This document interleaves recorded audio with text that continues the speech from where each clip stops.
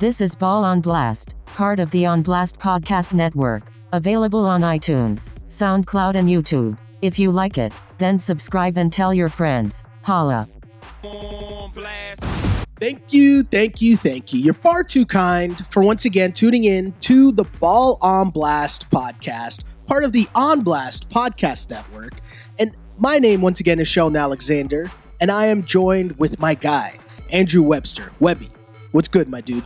Straight from the City of Champions, better known as the 215, the City of Brotherly Love, the home of Meek Mill, Philadelphia in the building. What is up? It's definitely been more dreams and nightmares for the city of Philadelphia. A lot going on. I mean, big news, and maybe their chances to continue to be the City of Champs just got a bigger boost this year with the injury news today to Boston Celtics star. Right? Boston Celtics star Kyrie Irving. But we will get to that, obviously, and so much more in this edition of the Ball on Blast podcast. Obviously, we'll talk about Kyrie. We'll break down a little bit of what's going on with the Sixers. We got some fun stuff from, I don't know if you saw the opening, which you might not have, depending on the feed that you get in our country of Canada of March Madness, but there's a very dope opening to the March Madness coverage. Tons of stuff going on. Wild race in the Western Conference. Basketball. I mean, we're here now, Webby, at the end of the NBA season. And I have to say this again because I have to remind myself and the fans. When I first pitched doing this podcast, there was a hesitation on my part, Webby, because I was like, are we going to have enough stuff to talk about each and every week? A week of NBA with two guys who aren't, we're not calling our sources or anything. We're just two fans who watch games. I've been watching tons about, I don't work in sports anymore, still watching tons of basketball. I knew that we'd be watching games and we'd be like, hey, did you see this wacky moment or anything? But the storylines from day one up until now, 3 games left to go in the season, has been outstanding. Yes, so crazy. And you know what, Webby? What all these things, the effect that all these things will have on a team we like to call the Toronto Raptors, and discuss each and every week in a segment we call Wrap It Up. Wrap it up. What you need to know about your Toronto Raptors. Last week, we discussed how big of a week ahead it would be for the Toronto Raptors. Big boy week for the Rappies. Huge week for the Raptors. And they had 2 games against the Celtics, a game sandwiched in between a game against the Cavs, and then obviously tomorrow, being Friday, they will play, or I guess today, by the time people hear this, they play against the Indiana Pacers. Massive week, playoff implications, and to go over quickly what happened, they lost to the Celtics last Saturday, right? Yeah. Tough matchup. They lost as well to the Cavs on the front end of the back-to-back, but then salvage, in a moment where everyone was worried. Raptor fans were in a panic. The media was in a panic. They come back and beat the Celtics on the second night of a back-to-back. So of that 3-game run, Webby, let's start here. What stuck out to you the most? What was your biggest takeaway from those 3 games? Well, it was really the ability on whatever happened from the loss to Cleveland to the win in Boston. And that's a back-to-back. Mm-hmm. That's really tough. And especially to play like the way that they did against the Cavs, a game that that they had circled on their calendar after what happened the last time they played Cleveland and, put up 79 or, what was it, 70 points? 79 in the first half. 79 in the first half. In the first meeting, ended up losing. So that they had it circled on the calendar to come out and play well against the Cavs. Didn't end up doing that. A lot of circumstance, which I'm sure we'll get to, surrounding that Cavs game and why they didn't play so well. But the ability for them to really bounce back and have not a great showing against the Cavs, against the Celtics, but being able to take care of business in the second half of the back-to-back at home, I thought said a lot about this Raptors team. And why they're the number 1 seed. Why they're the number 1 seed in the East. So here's the thing with me, right?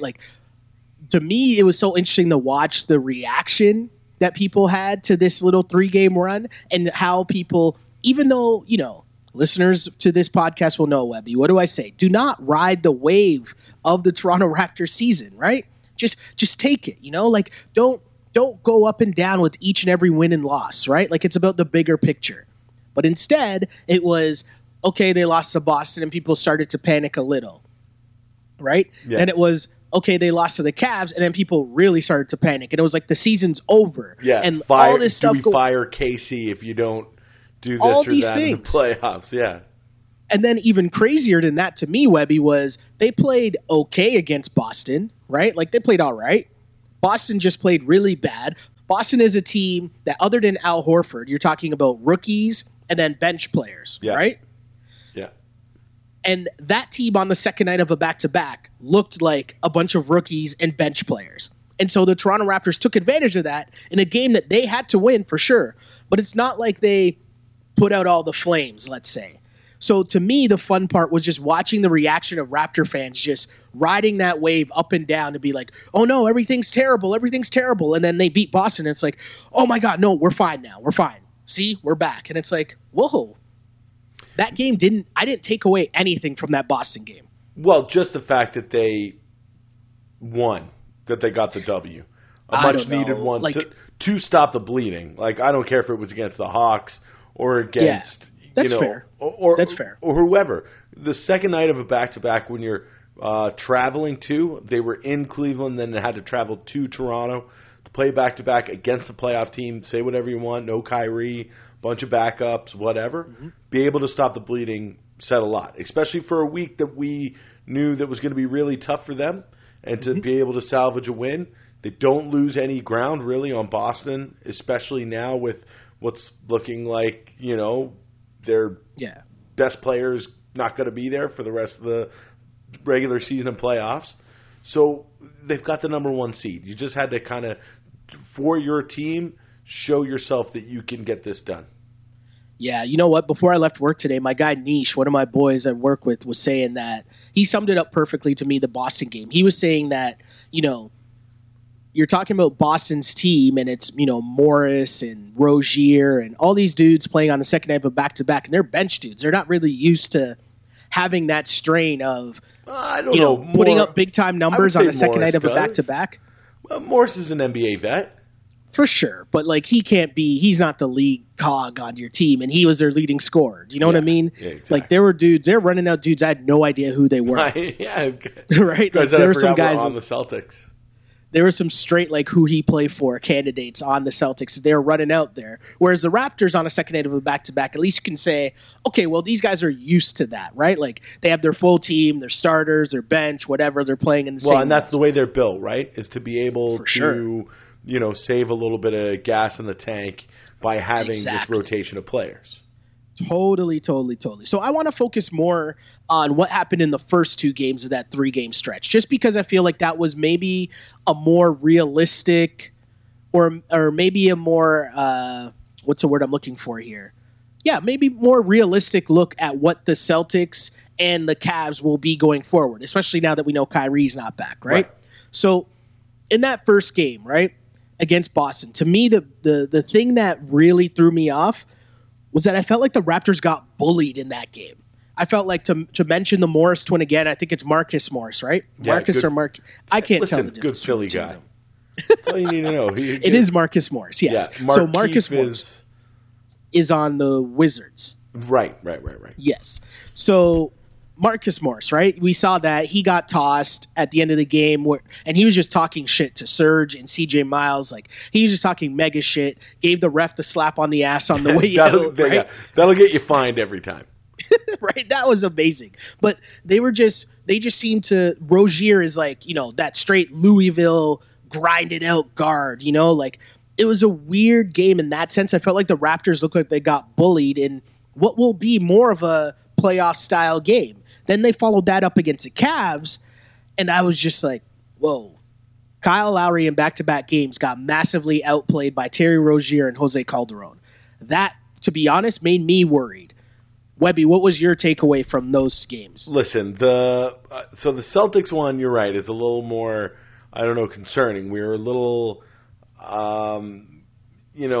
trepidatious about exactly, that bully ball, when it gets physical, when you need tough hoops, who do you turn to on this Raptors team to get you those mean, ugly, down low, Anthony Mason type points and type play, right?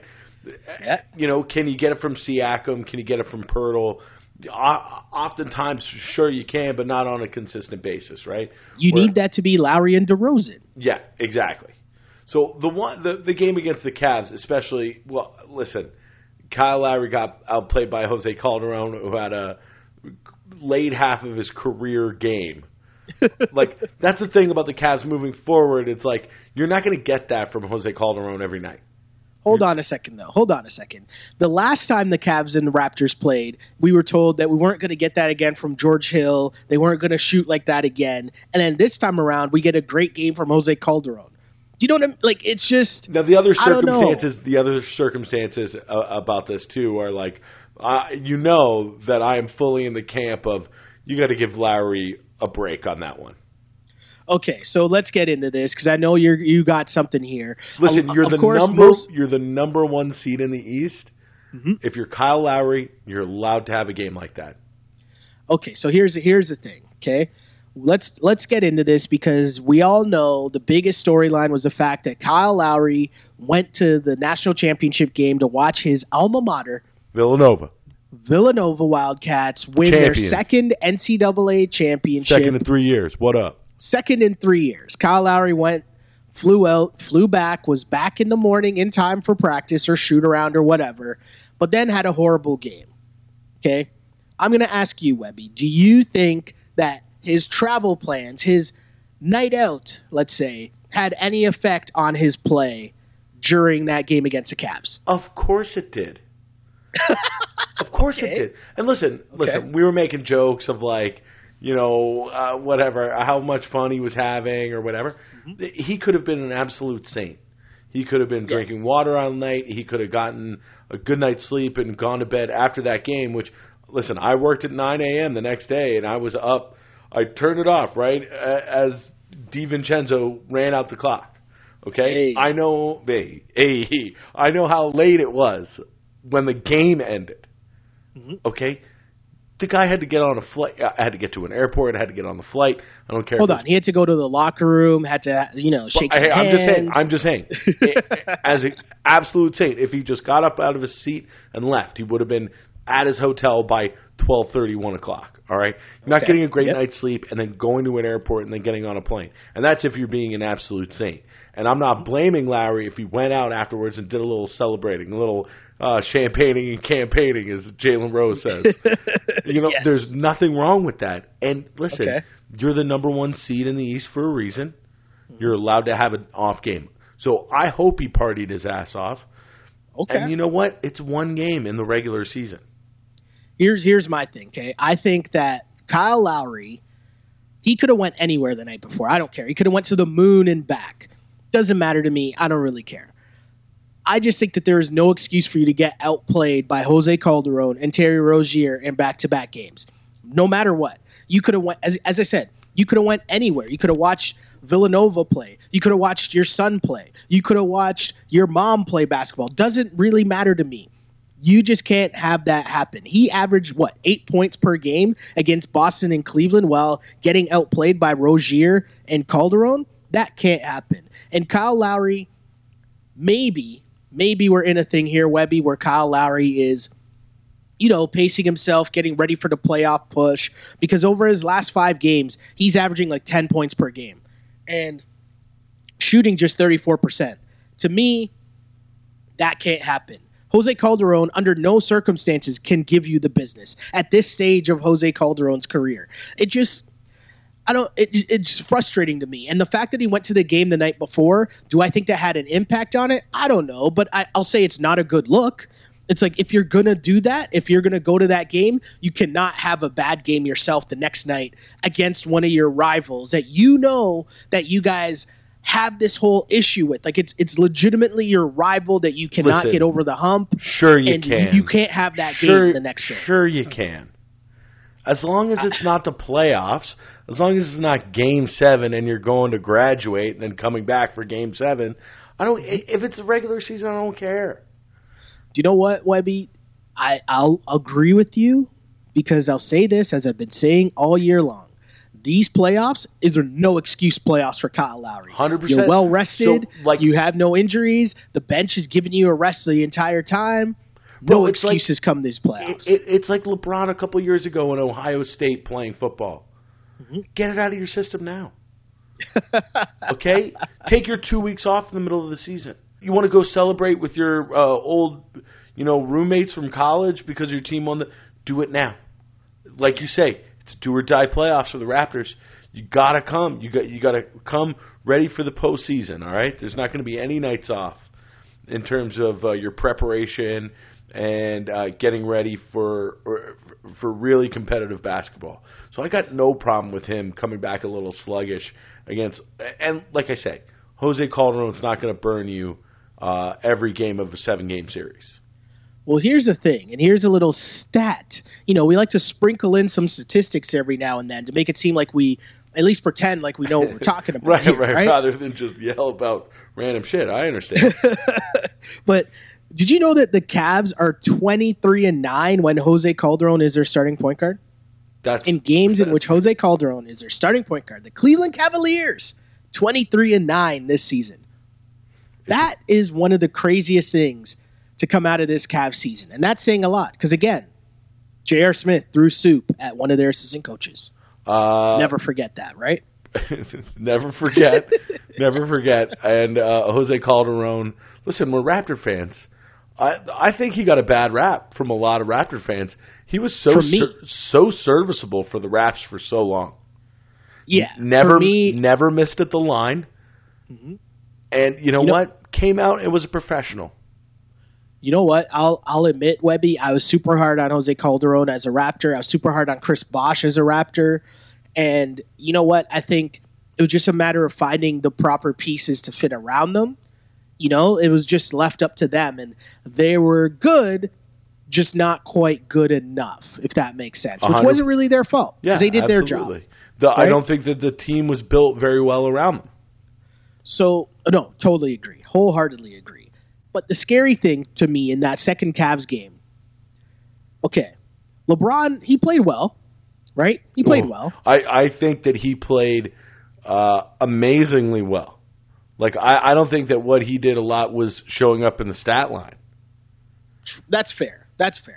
But my thing was, if you look at the first game that they played, not the first game, I guess it would have been the second game that they played against Cleveland, where the Raptors blew the lead, right? Right. That game, at the end of it, when the Cavs win, you could say, well, LeBron was just a beast. Nothing we could do. LeBron's a beast. That'll happen sometimes. Yeah. What was it? 17 assists, no turnovers. This game, right? LeBron was all right. He was good. I mean, I shouldn't say all right. I was going to say, we're so spoiled, like, ho-hum. But does that worry you that, like, it wasn't just the fact that they beat the Raptors pretty easily with LeBron just kind of playing a typical LeBron game? It didn't take, like, the virtuoso performance from LeBron James. Well, hold on. It seems like every night we get a virtuoso performance from him, especially over the last 3 months. And again, while like the stats that come on the box sheet or on the box score maybe weren't necessarily there, I mean that offense was flowing through him against the Raptors.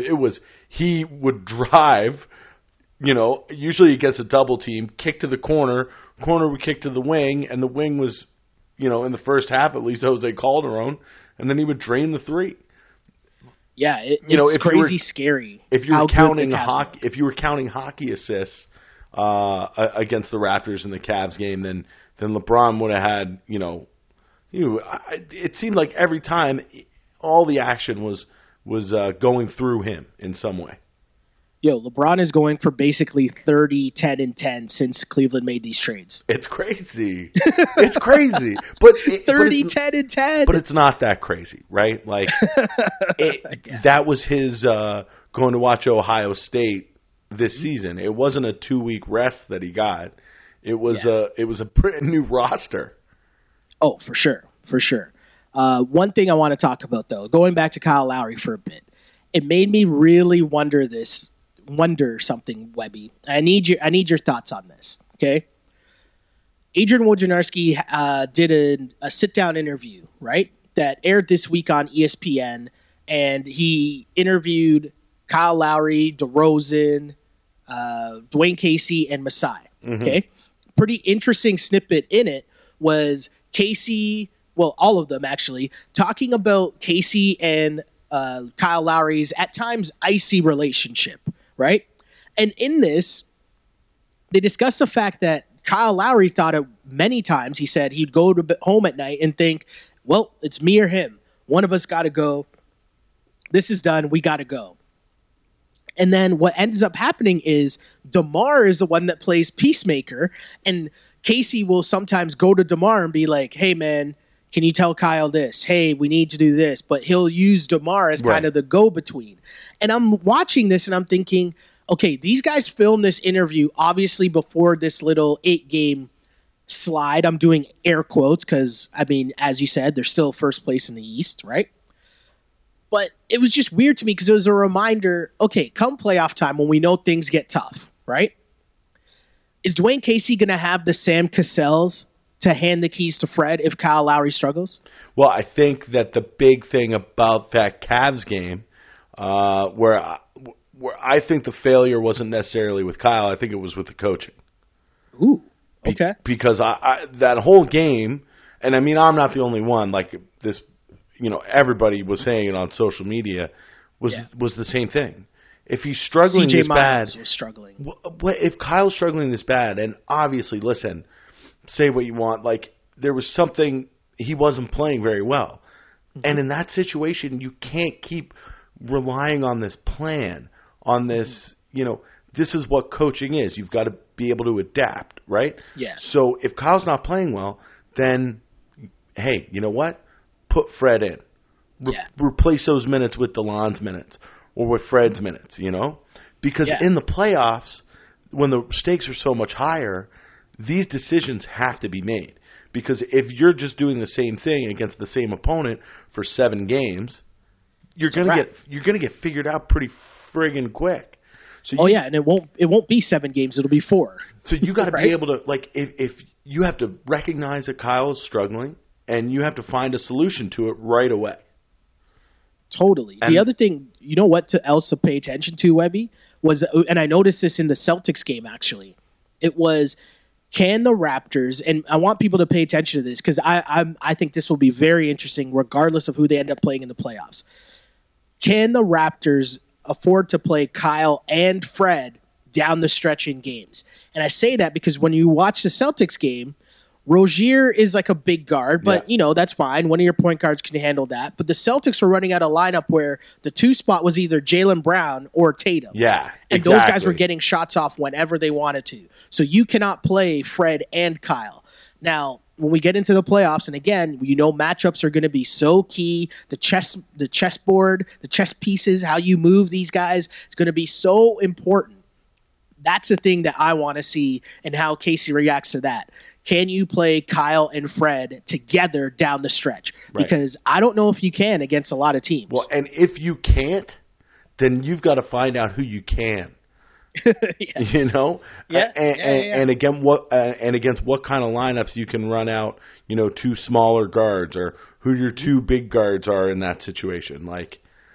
The other thing too, if you are playing those guys, then you have to play that style and you have to run.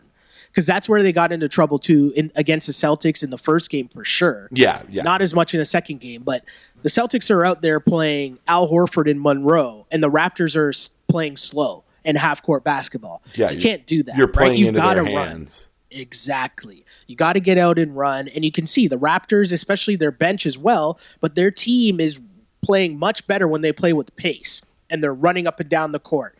And the flip side to that is if you are playing half-court, let JV cook. Oh my goodness! What was up with that? But that's again what I'm saying about this plan, right? The plan is that JV doesn't get a ton of fourth quarter minutes, right? Yeah. If you're struggling in the fourth quarter with a point guard that's not playing well, why not put in JV and see what it's like? Totally.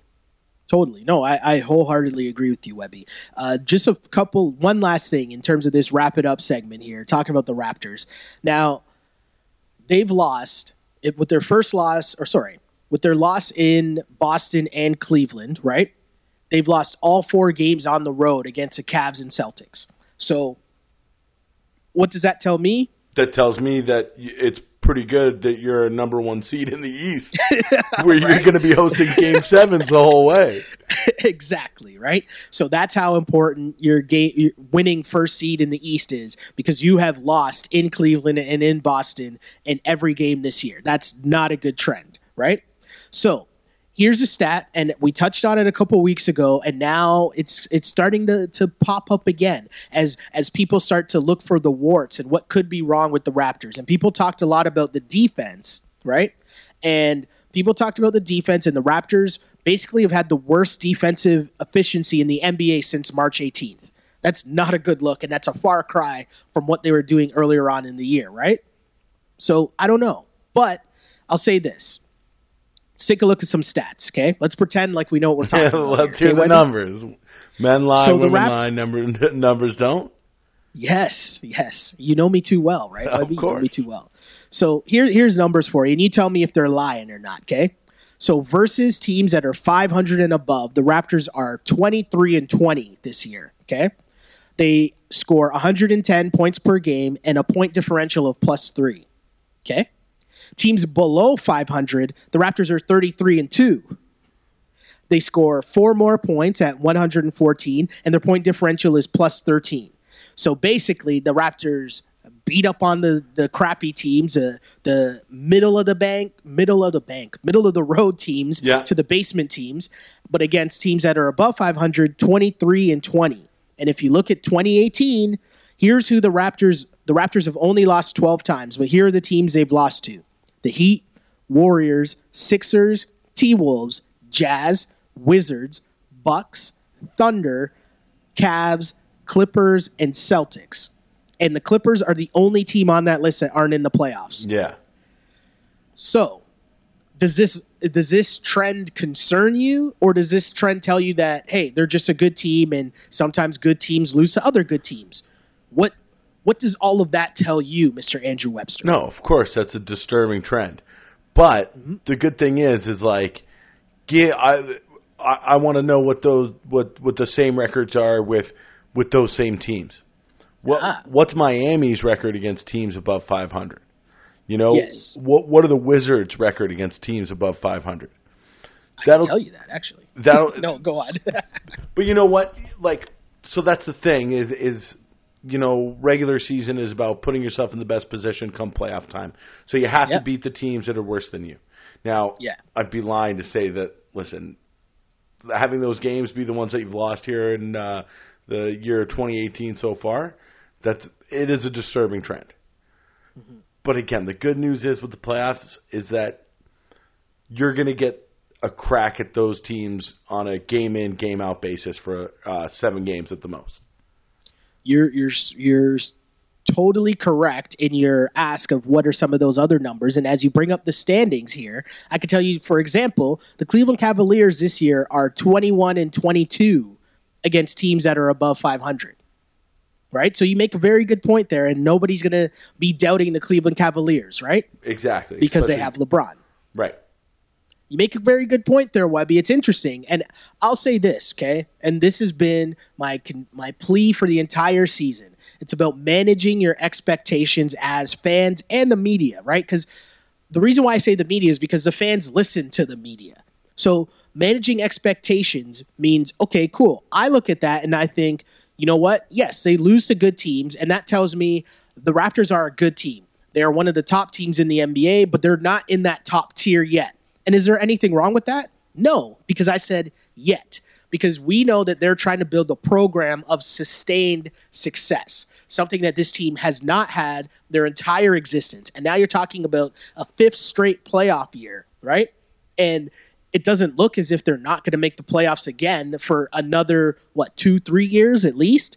You know what I mean? And I think that is the goal of what Masai Ujiri and Dwayne Casey are doing. They're trying to put together continued success. And so people forgot about managing their expectations because they let them get all out of whack because of the great run the Raptors were on earlier on in the season. People turn their expectations to, we need to make the conference finals, or we can make the NBA finals, or we have to beat LeBron. And it's like, that can't be your expectations. If that happens, cool. But if it doesn't, hey, there's still a lot of good things happening within this organization and a lot of things for these guys to be proud of and a lot of things for fans to be proud of, no? No, absolutely. Listen, to be able to put in a new system, this year one plan, and have it result in a championship is unlikely. Would be amazing, but is unlikely. For sure, but Webby, think about that. To put in a brand new system like that and to have it result in the most wins ever in franchise history. It's something to build on for sure. And coming in first for the first time in franchise history as well, like winning the Eastern Conference, having the first seed for the first time in franchise history as well. The first year you fully install your new offense, like that is a great achievement. And so regardless of what happens in the playoffs, because I know people are kind of worried now and they think anything's on the table. And, I'm one of those people that have always been worried about, the first round, right? Like I've never thought the first round was going to be a gimme, whether you have the first seed or not. So now that it's on the table because people have seen, they've lowered their expectations back, after the Cavs game. Right. People now, you hear things about, should Casey be worried about his job and all that? And I think that's so ridiculous. Crazy. That's crazy. Right? No, 100%. Like what this man has done with this team, I think, and I've always thought this, he's maxed out what this team has been able to do for years upon years upon years. Getting these guys to buy in on defense for the past few years with whatever role players they're given, whether it's Grievous Vasquez or Lou Will, or do you know what I mean? He cycles these guys in, or Patrick Patterson, who we're seeing struggle again. Dwayne Casey has been able to put these guys together and put them in a position to succeed in each and every year. And the thought alone that Dwayne Casey should be worried about his job is completely and utterly ridiculous. Yeah, you're absolutely right. Again, it's like this is year one of your new plan. If you were going to make a coaching change, it would have been before this. But obviously, Masai believes in our boy Dwayne, and you know what? It's going to be at least another 2 years after this to see if he can keep up like you said, the sustained success of this new culture change. Totally. So overall, Raptors fans, don't worry so much. No, you're the number one seed. You're number one seed, and continue the best player on the number 2 seed is now out. Yes, right? And continue to listen to this podcast because we've been giving you the goods about managing your expectations. Relax. Little Stuart Smalley action. You're right? you're good enough, you're smart enough, and doggone it, people like you. Right? And like, hey, if you make the conference finals, great. If you make the NBA finals, extra great. I'll be down there cheering you on in Jurassic Park or on Yonge Street celebrating. But if that doesn't happen, you know what? We have a legitimate NBA franchise that as a fan base you can be proud of. Yeah. And that is good. That is a far, far cry from Rafael Araujo. Yeah, and listen, if the playoffs do go Atlanta Hawks-wise, as they did for Atlanta a couple years ago, you know what? This isn't going to – the end result won't be the same as that. It's not like you have big pieces that are going to get signed away in free agency. Exactly, right? Like I think we know that, okay, Fred is a big part of your future going forward. You know that Siakam's a big part of your future going forward. Like you know that there's some good things here bubbling, and now there's that trust in your support staff, your draft, your scouting, right? Like, hey, things are okay, Raptors fans. Breathe easy. Can we say the same about the Boston Celtics, though, Webby, as we change gears here and head to turn up or turn down? Turn up or turn down. Turn up means good. Turn down means bad. For those new listeners, we make a hot take and then it's either turn up or turn down. Turn up equals good. Turn down equals bad. Okay? So with the news that Kyrie Irving, Woj bomb earlier Thursday afternoon, Woj tweets out that in the aftermath of left knee surgery, Boston Celtics all-star guard Kyrie Irving will miss the rest of the regular season and playoffs. Irving will undergo surgery on Saturday and need 4 to 5 months recovery. So, first hot take. The Celtics have no chance without Kyrie in the first round. Webby, turn up or turn down? Turning down on that. Think of what they came into this season with in terms of arsenal with their lineup and what they've gotten out of, like we said, bench players and rookies, basically. The Boston Celtics are 14-6 without Kyrie Irving.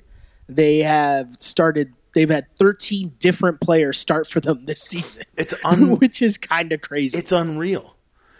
So, and as they start to get other players back, like I'm not sure if Marcus Smart is coming back for the playoffs or when he'd be back. But the great thing is with Stevens and the Celtics, you don't have to worry about these players getting reacclimated to the lineup. For sure. I'm also turning down on this with you, Webby, because of course they have a chance in the first round. They also have a chance in the second round because, as you said, and I know your hesitation there is because you're thinking they were playing the Sixers in the second round. I'm not going that far as to who they will be playing. Listen, Sixers or the Pacers. Hey, I'm not going that far as to say who they would be playing in the second round. We'll save that for a little later. But I'm saying that I'm double downing. I'm going to double down on what you just said, Webby, because Brad Stevens, we've seen it time and time again. Okay. He put Isaiah Thomas in a position to succeed, and we've seen Isaiah Thomas drop 30 a night, be an all-star, get MVP votes because he was put in a position to succeed. We've seen him obviously do it with Kyrie to start this season. We've seen it with Terry Rozier. We saw it with Marcus Smart when Kyrie first went down. We saw it with Shane Larkin, right?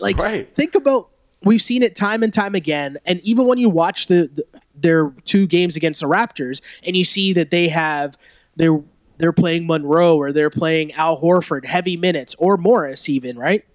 They're running sets to get these guys to their spots. I don't watch a lot of Boston Celtics games, but I can tell you right now that Marcus Morris's key spot is that elbow jumper because they were running a lot of sets to get him a jumper there, and he was splashing them. So I'm watching that just seeing 2 games of theirs, and I'm seeing, oh shit, like when he gets it from that spot, he's banging in those jumpers each and every time. And that tells me it's just what you hear all the time about Brad Stevens, and he just knows how to figure it out. And what his players do, he will find a way to get them to do it. Monroe was taken off the scrap heap, right?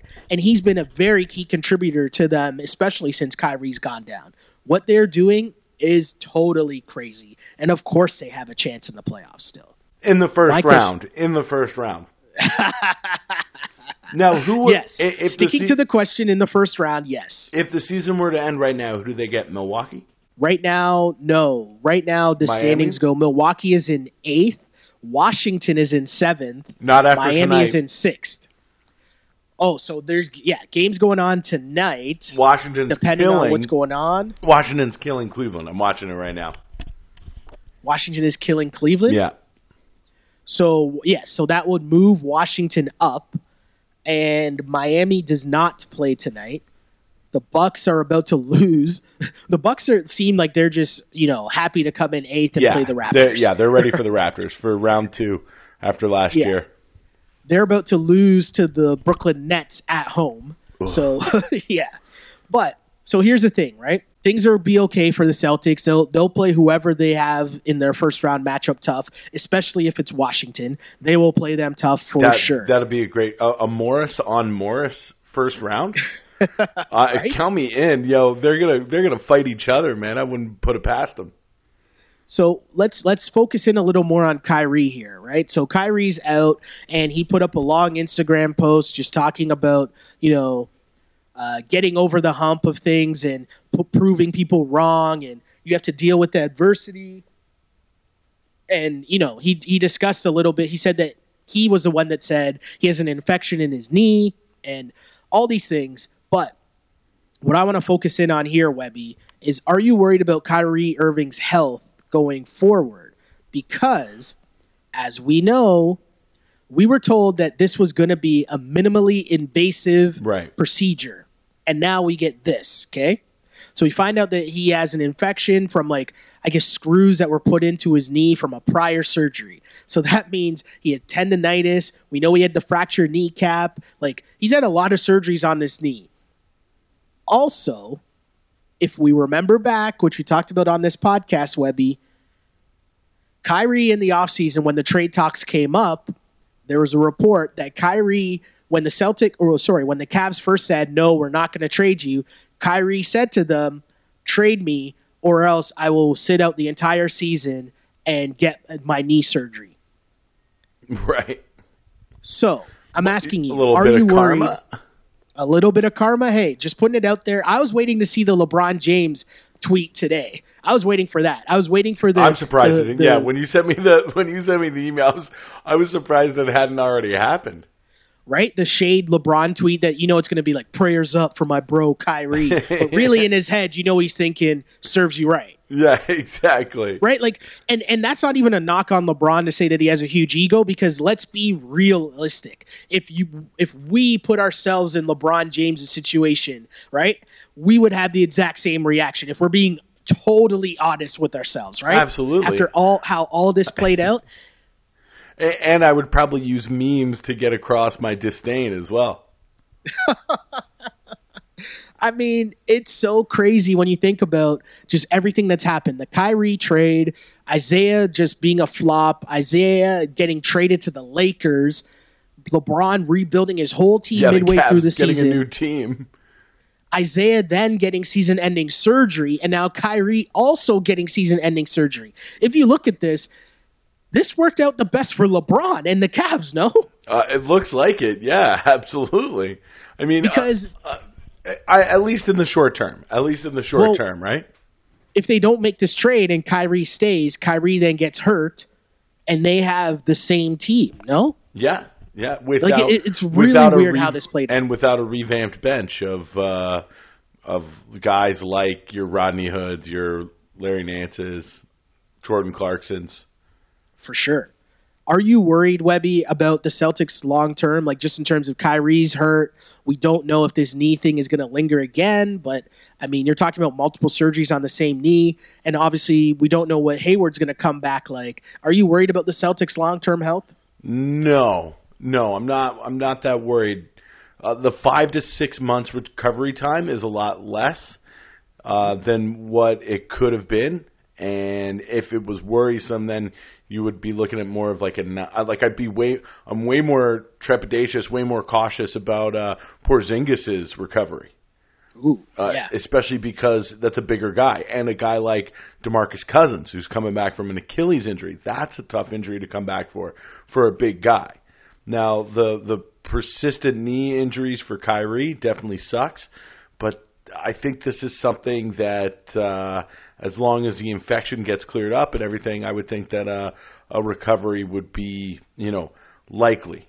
Yeah, totally. And you know what? I want to give a lot of credit to the Celtics here for being smart with this, right? And realizing that, hey, what's the point in bringing Kyrie back to try to make a run during these playoffs anyways, right? We're thinking long term. Next year, the year after that, they still got a couple picks that are in play. Whenever that Lakers picks turns into a thing, they have a Memphis pick that will turn into a thing either next year or the year after. That Lakers pick, if it goes to the Sixers, then becomes the Kings pick in 2019. And listen, the Kings aren't going to be good next year either because the Kings aren't ever going to be good. But just like the Raptors, they have a long-term plan for sustained success. So there's no point in pushing Kyrie to play in an injured knee for this 1 year, especially when you don't have, your other big weapon that you added in the offseason in Gordon Hayward. For sure. And this could be kind of cool for the rookies to get some extracurriculars, right? Because now it's on them come this playoff run, right? It'll be them leading the way. It'll be them getting that, extra battle-tested experience in the playoffs because they'll be running the show. And then now next year, when you do get Kyrie, when you do have Hayward, the rookies, Tatum and Jaylen Brown, they'll be better served for it because they've been through it, but they've had to be the man through it, right? So if they have to just carry it for a stretch, let's say next playoff, they'll be better prepared. I think this could work out really well for the Celtics, and it sucks because you never want to see anyone get hurt, right? And it sucks in this sense of how it played out for Kyrie because he wanted to get away, obviously. He was so excited about getting to play with the Celtics, and if we remember, too, he's the one that threw the alley-oop to Hayward on that play, and he felt bad about that as well. So just the way that everything has played out for Kyrie Irving this year has been really, really tough. So I hope that he and Hayward come back better than ever next year and the Celtics have another run because they deserve that. And you don't want to see guys get hurt, right? We want to see these teams battle it out at full strength. Yeah, absolutely. Absolutely. So we both turned down on that hot take because we think the Celtics do have a chance in the first round. But you mentioned, who they could be playing in the second round, and that might be another team that you might be familiar with, Mr. Webster. Boy. A team that happens to be on a 12-game winning streak, the longest such streak since 1990. And, this hot take is everyone in the East should be afraid of the Sixers. Everyone. Turn up or turn down, Webby. That's a big turn up. That is a big turn up. Listen, man. I'll tell you about the only player who's had a better calendar year of 2018 than LeBron James is Ben Simmons. And you know what? Hey, remember? Hold on. Before you continue, Webby, I would like to apologize. I was going to say, remember when we were having these debates that Donovan Mitchell might be Rookie of the Year? Listen, man, was I anticipating that Joel Embiid would go down and Ben Simmons would reel off a 10-game run of averaging 13, 10, and 11 in his rookie season? Dude, like, would I have? I didn't anticipate that. Like, that's a thing that happened. He's mad. Like, listen, I'm. Don't strike me down. I'm like looking around my living room here for lightning bolts and storm clouds forming above me, but he looks like Magic Johnson, man. Man. He is just big. His passes are insane, and he gets to where he wants to go on the court at any time.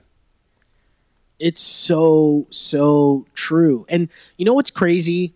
Because we spend so much time overanalyzing the NBA draft and stupid draft workouts. And I think it was Steve Nash always said this, and it always stuck with me, that he hated the draft process because people always focus on what you can't do as opposed to what you can do. Right? And Ben Simmons is a perfect example of that because all we heard is he can't really shoot. He can't do, like we heard about that being the biggest detriment. And can he shoot three still? No. Does it matter? Hell no. Right? Whoa. Dude, it doesn't. Defenses know that he can't shoot. They sag off him and he just blows by them. It's insane. Now, the other thing, too, is we mentioned that Embiid's not been in, but even the last two games without Saric. Mm-hmm. And Saric has been awesome this year. And I thought that was really going to hurt them, but Jesus. Man, Ben Simmons is a problemo here. So to back that up, Webby, Ben Simmons is third in the NBA in triple-doubles behind some dudes named Russell Westbrook and LeBron James. Okay? Again, Ben Simmons is a rookie. Ben Simmons joins Oscar Robertson as the only rookies in NBA history to finish the season with 600 rebounds and 600 assists in their rookie season. That's insane. That is absolutely 600 assists and 600 rebounds? That's, whoa, guy.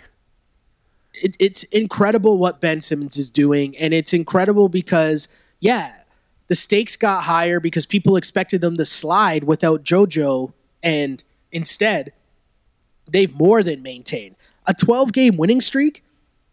Now, it's not like their schedule has been a murderer's row or anything like that. It's been pretty trash, but again, like the Raptors going 23 or 33-2 against teams with under 500 records, you got to get it done, right? You got to play who's in front of you, and when you're dealing with injuries, especially, just get those wins. And it's so important because the standings are so crazy, and there's a big time matchup, right? Oh, Between Friday the Cavs and Sixers. Friday night, Webby, with huge implications there. What do you think heading into that big matchup? What are you thinking? What's going to be the key there? Is Sarge going to be back? Do you know? Where are we? Are we in Philly or are we in Cleveland? I will look that up right now, but I'm pretty sure they are in Cleveland is my guess, if I remember correctly. I'd bet my computer. I'd bet Sarge doesn't play. Okay. It's really interesting too because the Sixers have an opportunity to get the third seed. Yeah. Oh, for sure. Especially if the Cavs lose this game against the Washington Wizards, which has been very good now. It was a beatdown, and now it has gotten very close. But I don't know. I think that'll kind of play into it because, shoot, if you can get that third seed in the East, it might be worth bringing out Sarge. But then again, you don't want to push it. Listen, I don't know. I'm not Brett Brown, but listen. Oh, and you whatever Brett Brown says, you're trusting now. Oh, trust in that process. You got to trust the process, bro. You got to do it. Listen, City of Champions. Yo, you know what else is big too? Woj says that Joel Embiid, they're expecting. First round. Sorry, yeah, he'll be ready. Not expecting, but they're saying that he's on pace, he's on schedule to be back for the start of the playoffs. Yeah, and he's going to be wearing an MF Doom mask. It's going to be awesome. Of course he is, right? Of course he is. He's going to look badass. Yo, JoJo with a mask. It's going to be nasty things. And listen, it's going to be crazy. He's the guy that you need in the playoffs too, right? I mean, we've been talking about it for months now about the way that, the play slows down and, you're milking the shot clock and you're playing for that one possession. That's what JoJo does, man. Down in the block, he can burn off the clock and make those tough shots. Ooh, I'm so excited. I'm so excited for Sixers in the playoffs. I'm excited to watch them too, just because I think, when you look at the future of the Eastern Conference and you're looking at teams like, Webby, for the record, the Cavs are now up 1 with 21 seconds left in this game. I know. After I said it was over. You know what just happened? And I've been watching it.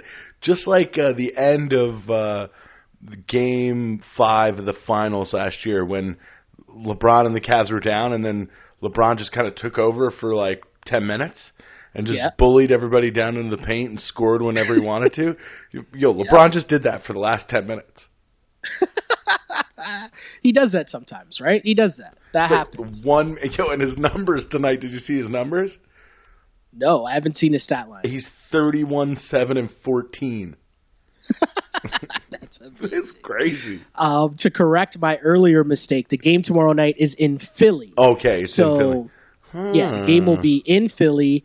Big matchup there for the Cavs. This is a big game as well for the Cavs because we just said it. How big is it that you would have to play Boston without Kyrie Irving or the Toronto Raptors? Yeah. Obviously, you'd rather play Boston. So that's what makes that third seed so much more important as you look forward to a second round matchup, right? So that game tomorrow night or tonight, Friday night in Philly, massive, massive, massive. And if that winning streak is still continuing, LeBron would love nothing more than to, end that streak for his possible future team. I don't know if you're on this, Chris. Have you seen this Chris Sheridan stuff he's been pushing out? Oh, a little bit. Yeah. Well, there's the headline. We don't need to get too far into it because I'm not trying to get too into it, but listen, I thought the same thing in 2009. It's like, why not join the Heat? And now it's like, why not join the Sixers? Well, his article is basically just all about how LeBron is definitely leaving the Cavs just because the relationship between him and Dan Gilbert, there's too much drama, there's too much there. It is just done, it's over, and that's why LeBron will definitely leave Cleveland. And he paints a picture that maybe, just maybe, the place that LeBron should go is the Sixers. I mean, that would just be crazy. That will give us a lot of content for the offseason. But until then, there's so much other goodness in the NBA to talk about, including Webby, The next stop on our turn up, turn down segment, which is the Wild Wild Western Conference. And things are getting so hectic in the West that a team like Oklahoma City, that preseason was probably one of the teams favored to be at least battling for one of the top spots in the West. But instead, they're now battling for their playoff lives in the Western Conference. They currently sit in 6th, but they are just 2 games out of 10th. Okay? With 3 games left in the season. It's so great. They are struggling. And the person getting most of the blame for this, other than Russell Westbrook, because when things go wrong, everyone blames Russell Westbrook. I don't think anybody can blame Russell Westbrook this year. Well, everyone says that you can't play with Russ. But if it's not Russ, then the next question is... It's Carmelo Anthony. Which leads to our next turn up, turn down topic. Carmelo should come off the bench. Webby, turn up or turn down? Wow. Yeah, well, Carmelo should come off something. Well, here's the thing. The Thunder are in trouble. Melo is shooting 34%. 34% from the floor over his last 5 games. It's ugly, he man. He averaged just 13 points per game in March. Webby, what are you thinking? I'm thinking they got a big Carmelo problem. So what do you do, though? What do you do? Well, we can leave it up to the Munster kid to figure it out, right? Jeremy Grant. Yeah, Jeremy Grant. No, you're talking about Billy Donovan. Yeah, Eddie Munster. Oh, jeez. Yeah, Eddie Munster's going to figure it out, right? I totally misheard what you just said there and caught myself. And I was that is so I don't know what you do because you didn't get Carmelo to come off the bench. You didn't make that move for a bench player, and you've been treating this whole season like he's going to be somebody who's going to be a scorer in your starting lineup. And then now you've got to try and figure out, well, okay, like you say, a guy like Jeremy Grant, who's been playing pretty good minutes off the pine, can you replace Melo's minutes with him? Or maybe Abrines? Can you think that can Abrines give you the scoring that Carmelo's not giving you now? Because to me, obviously something you can't keep putting Carmelo out there in the starting lineup. You're asking for trouble. I mean, you know what it is, Webby? I think that, I'm going to turn down on this and say he shouldn't come off the bench because I think if you put him on the bench, you will lose him for sure. Like whatever you're getting out of him now, you'll just get less than that. And then yes, you might be saying, is that even possible to get less? Right. But I don't know if you want to find that out. I think it's more about how you manage the minutes. We've been talking about this a whole year, and I think they play Melo too much only with Russ and only with PG. And I think that if you give him more looks, you give him different sets where he's in a better position to score than just him on the wing trying to ISO someone and score off the dribble. Get him some easy baskets, get him some cuts rolling to the basket. But with that bench unit, are you going to get much? I mean, are you going to get many open looks where won't every defense be keyed in on Melo? I think that putting him, I don't know. You're right. You do bring up a very good point. I don't know. I mean, it's just a matter of, you're at a point now where you're in 6th place. Your last 3 games are at Houston, at Miami, and thank goodness versus Memphis to end the season, right? And how important is this? I mean, you cannot fall out of the playoffs, right? That would just be a complete and utter disaster. And I don't think that's going to happen because I think there's too many games and the Nuggets and Clippers have too many difficult games within that. And so I don't think that will be a thing. I don't think they'll fall out. But you cannot end up in 8th. You don't really want to finish in 7th where you have to end up playing Golden State with or without Steph Curry. I don't think you want to do that in the first round if you're OKC. You have to win and maintain and hopefully get up into that 5th seed so you get that 4-5 matchup and maybe you can take out Utah or the Spurs in the first round. Again, good luck. Right? But you're saying Melo's washed, it's done, it's over? Yeah. Well, unless, I don't know, man. He sure looks, and it came on pretty quick, too. It did. You watch some of their games and I don't know, he'll have 1 or 2 games where he looks okay, and then you have other games where he just looks awful. And he's giving you nothing, and it's just bad. I mean, hopefully they figure it out because I'll be rooting for them. I want them to give Golden State a go. I also want them to play Golden State with Steph Curry back, right? Like, I don't want them to play Golden State when it's when they're injured like this and they have, I don't even know that dude's name. Who's starting at point guard for them right now? I don't even know the guy's name. For the Warriors. Yeah, I don't even know. I didn't know who it was either. I saw him the other day. Well, he got his ass kicked by Victor Oladipo tonight, I'll tell you that. Oladipo.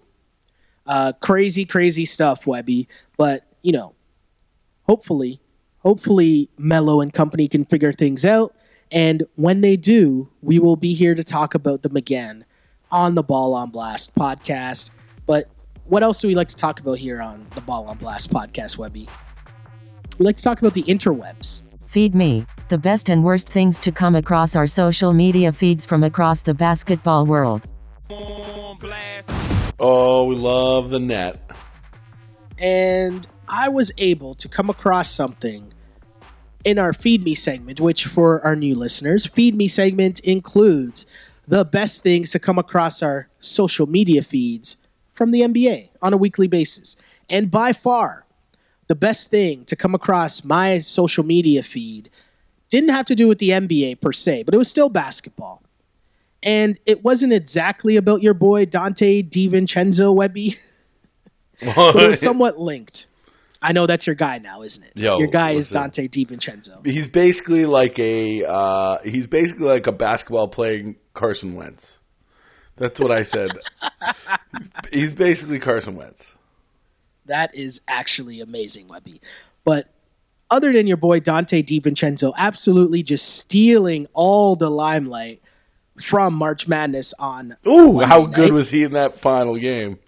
So good. But the best thing that come across my social media feed was actually before the game. And CBS put together, I don't know if it was CBS or Turner or whoever was in charge of this, but the opening for March Madness on the U.S. broadcast was they had your boy, fresh off his Black Panther fame, Chadwick Boseman, right? Yep.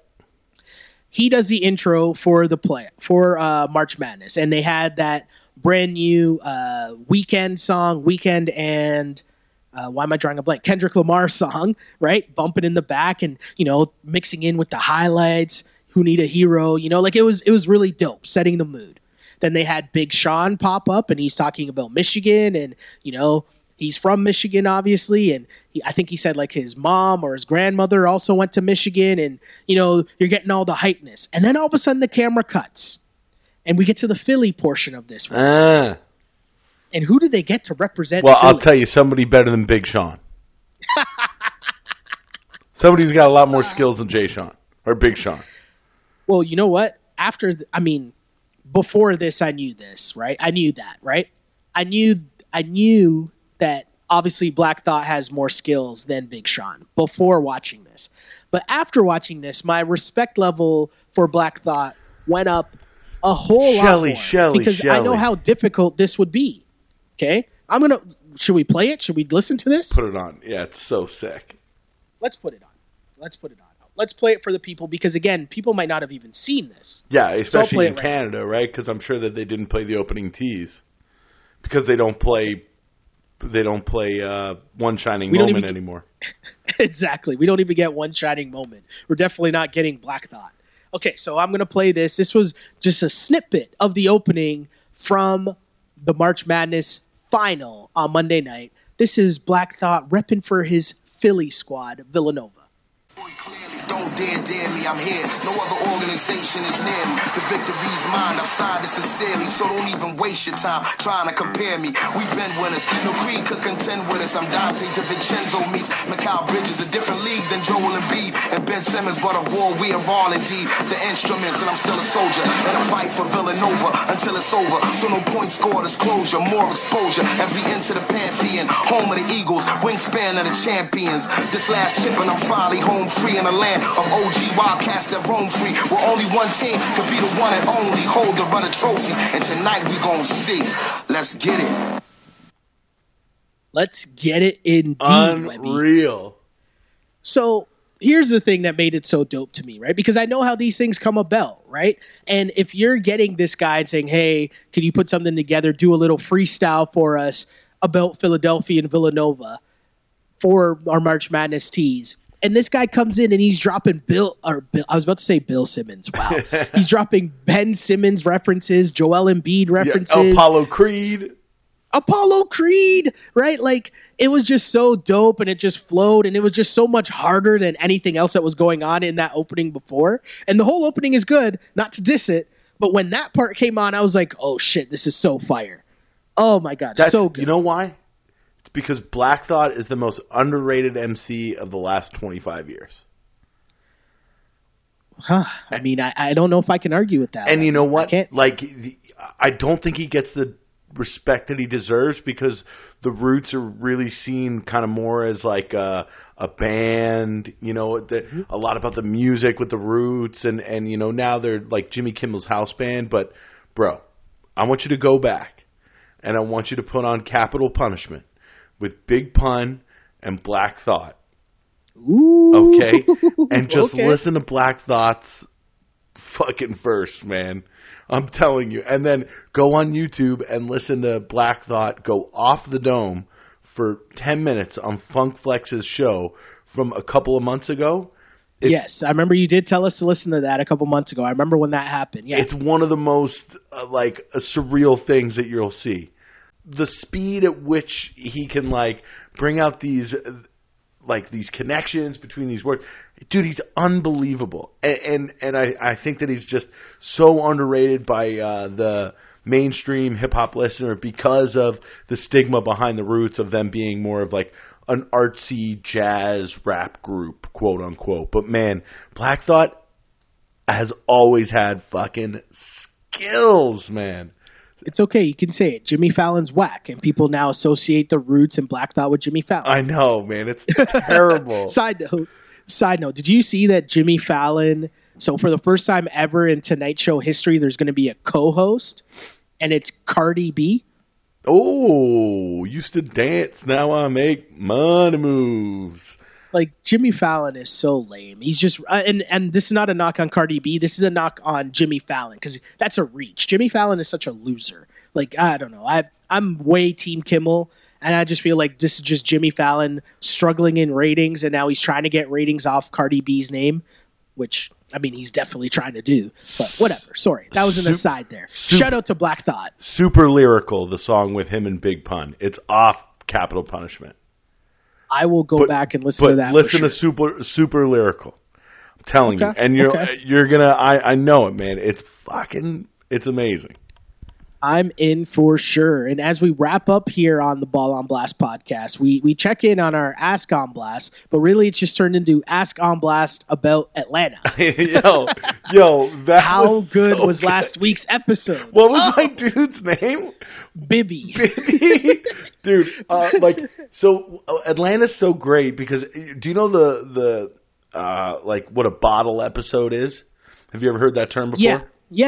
Right, yeah, for sure. It'll usually happen in a serial show like a Lost or whatever, and they'll just do one episode that's kind of about a specific event or a specific thing that it's kind of out of the general narrative of the show, right? So this was kind of now Atlanta does, it almost seems like every Atlanta episode is a bottle episode. It's so true. But having this be just the limited storytelling of Paperboy with Bibby for a day. And like I said, man, I think I said a couple of weeks ago, one of my favorite things of the show is just the look that Paperboy gives people when he's like, the fuck are you talking about, man? And it was a half hour of that look. I was loving it so much. It was so good. And it's so funny. We were talking about it at work, and Memi was like, I was actually getting mad at Bibby. Yo, dude, it felt like it was one of those things where you're watching it and you feel yourself getting pissed off, or it was almost like there was a tension and you were just man, fuck this guy. Yo, but there are so many levels, and right when you just thought that it couldn't get... So for people who haven't watched the show, and if you haven't watched the show, you should be watching this show. It's so amazing. Oh, basically... It's the best show on television right now, hands down. I'm not arguing that. It's so good. And what they did in this bottle episode was they basically had Paperboy, who's the main character. He's trying to get a haircut at the barber shop, but his barber is just, they took basically all the stereotypes of the black barbershop and dealing with your barber in terms of him talking, him being on the phone while you're getting your haircut. This is why I cut my own hair, Shelly. This is why I cut my own hair. But they took all of those stereotypes and just like put them on steroids, right?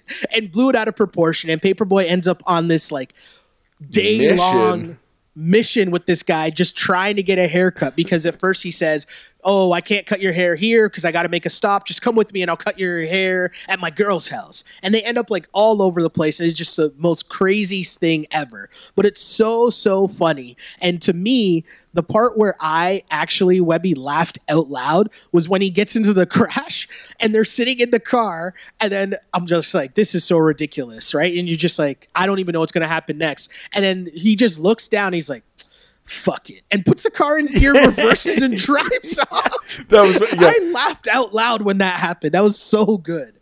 Amazing. It was amazing. That show is the best show on TV, and it was summed up perfectly because it takes the real life situations and just blows it up. And so the episode ends in the most perfect way ever, where Paperboy is sitting in the chair, and next time he comes into the barbershop, he doesn't go to this guy Bibby, he goes to a different barber. Problem is, when he sits down and the barber asks him, okay, so how do you want it done? Exactly, yeah. Paperboy doesn't even know what to say. And true story, I've been going to the same barber forever too. And if I had to sit down in a chair and be like, oh, give me a number 1 or a number 2, low, whatever, I wouldn't be able to explain it, right? It was just so perfect how that episode ended. You're right. Best show on TV by far. No arguments. So smart. Also, too, we talked about a couple weeks ago, whenever the episode was when they went to like that fake Spotify. Yeah. So did you know that was a based off a situation that actually happened? So I didn't realize this. So this show what they do so well is they take real life situations and put it into the show. So earlier on, when they had that scene where the lady was on YouTube and she was complaining about Paperboy's song. Yeah. That actually happened in real life. Like there's a woman, if you Google it or if you put it on YouTube. About Childish Gambino? It was about Vince Staples. Oh. And there's this blonde lady, and they replicated it to a T.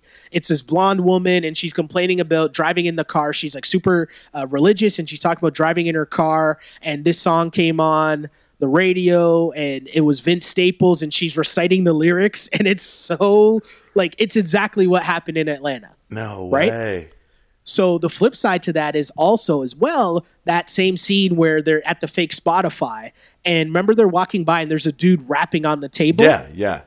That's also taken from real life, and there's a video, if you go onto YouTube, of Bobby Shmurda when he gets his deal at Epic Records, I think it is. Yeah. If you type that in, there's Bobby Shmurda doing it's the exact same scene. No He's just way. standing on a table rapping to these people that don't look like they listen to hip hop. Bunch of white guys in suits.